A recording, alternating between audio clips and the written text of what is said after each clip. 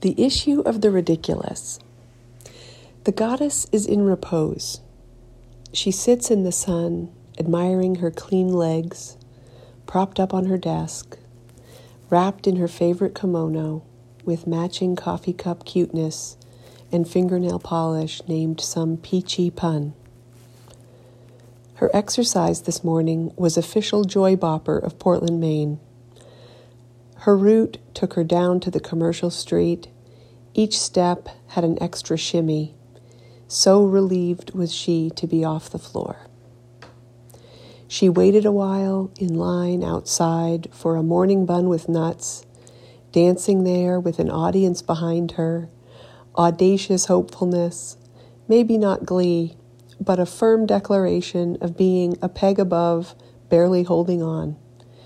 Ever beautiful John Baptiste and his sweet beats tickling her feet. A woman in 10 degrees in the sun, holding a high-level baked delight in her sticky mitten, wandering past cops she hopes will smile at her. She hopes everyone will smile at her.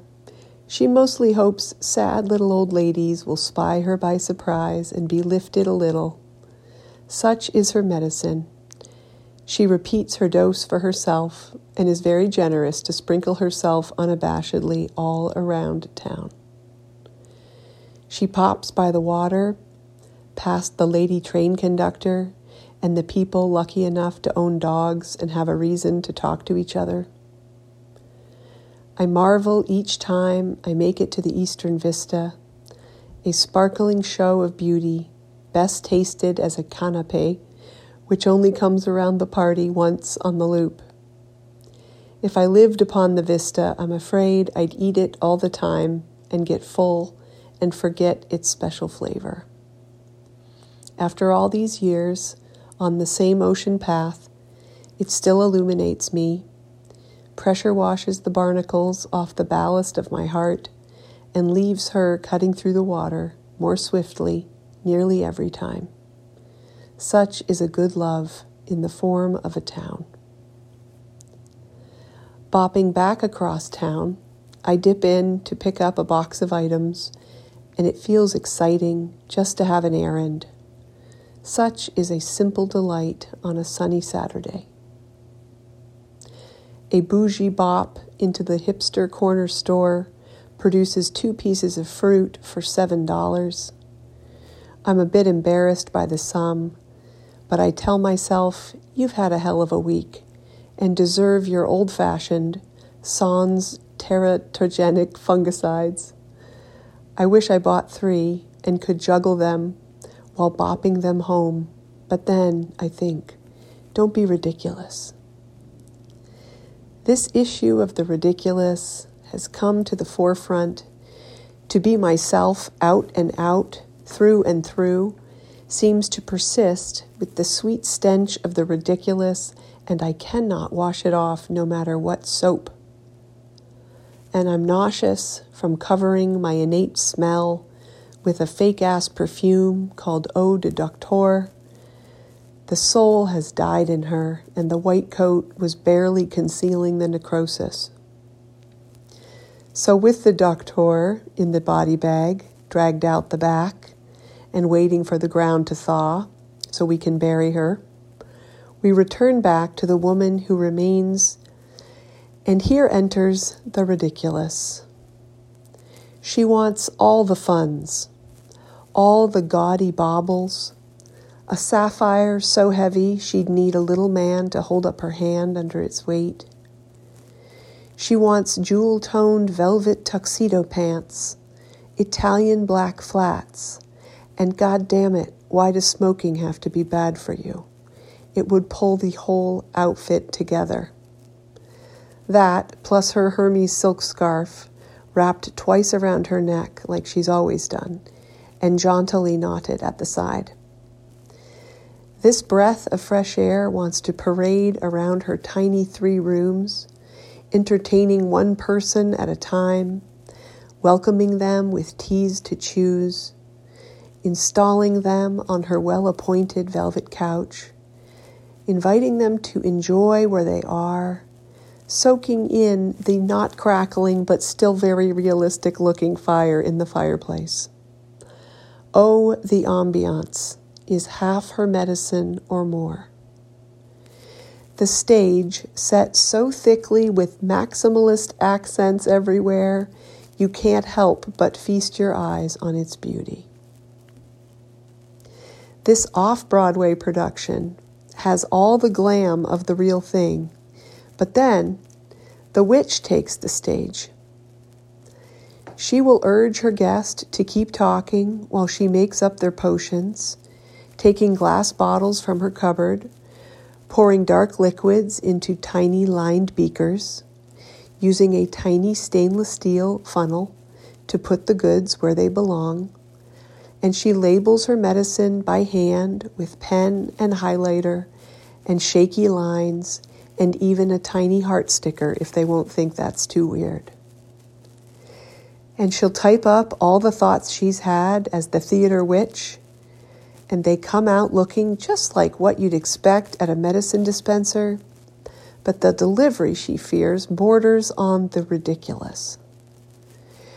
So self-conscious is she of her one-woman show, but as she knows, we know, she's the only essential worker we've got. The show must go on. Last night, without an audience, I pulled 3 cards to tell me exactly what's true that I couldn't see without their help.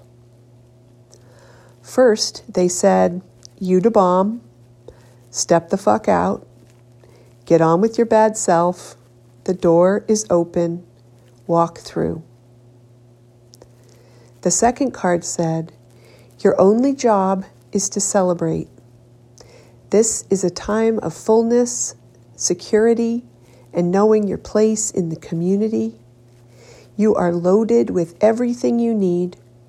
Your soup is sweet and rich and just came to a simmer. Welcome to your party.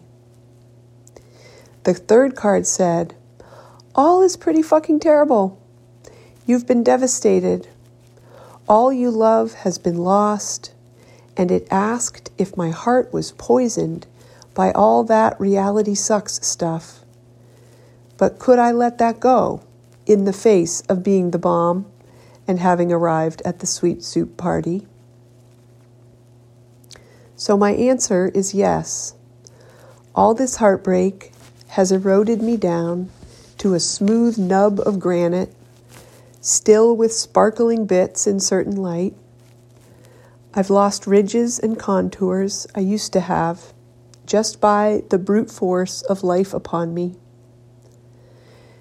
But given all that's true, that life is astonishingly, devastatingly hard, and you get bitter at that mouth-puckering flavor of loss after so long, still, I can't deny that when I get up off the floor, that bitch still has some real sassy swagger, and her bounce is only building. If she says she only works in these ridiculous conditions of luscious luxury, of color and pattern and play, and she wants to mix that with medicine and see what comes out of the oven, then we better just stand back and see what this badass has in mind there in her kitchen. The choice she has as she puts her finishing touches on her meal is whether she will secretly spit in it when no one is watching, letting her spite, her vengeance, her sorrow pickle her heart and take it from syrup to sauerkraut. Can she let go of the need to punish herself, her ex, her patients, her culture, and God herself for all her hardship? Or can she forgive them all, seeing all that has been taken from her and how beaten and bruised she's felt laying on the floor, barely able to lift her head from that vantage point? She can see how a person gets fed up and can die. But when they don't, they have a choice to bring all that bitter rage with them or leave it lie. Dust herself off slowly, smoothing out her skirts as she stands again, and step back into the kitchen to see what she feels like cooking. I have a feeling what she makes from here on out will taste nothing like her old recipes. She could be justified in sprinkling just a pinch of that poison into her dish, but it would be detected by all who ate it, even if they couldn't put their finger on what it was. Forgiveness of life has a way of washing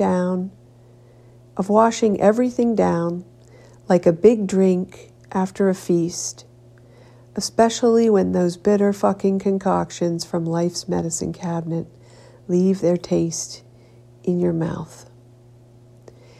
Can she let go, or does she have to make life suffer with her?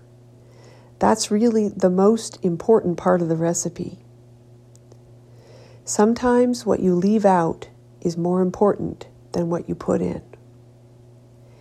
And if she's tempted to cheat, which I hope she won't, it will just taste off going down. And she'll just know, even if everyone else loves it.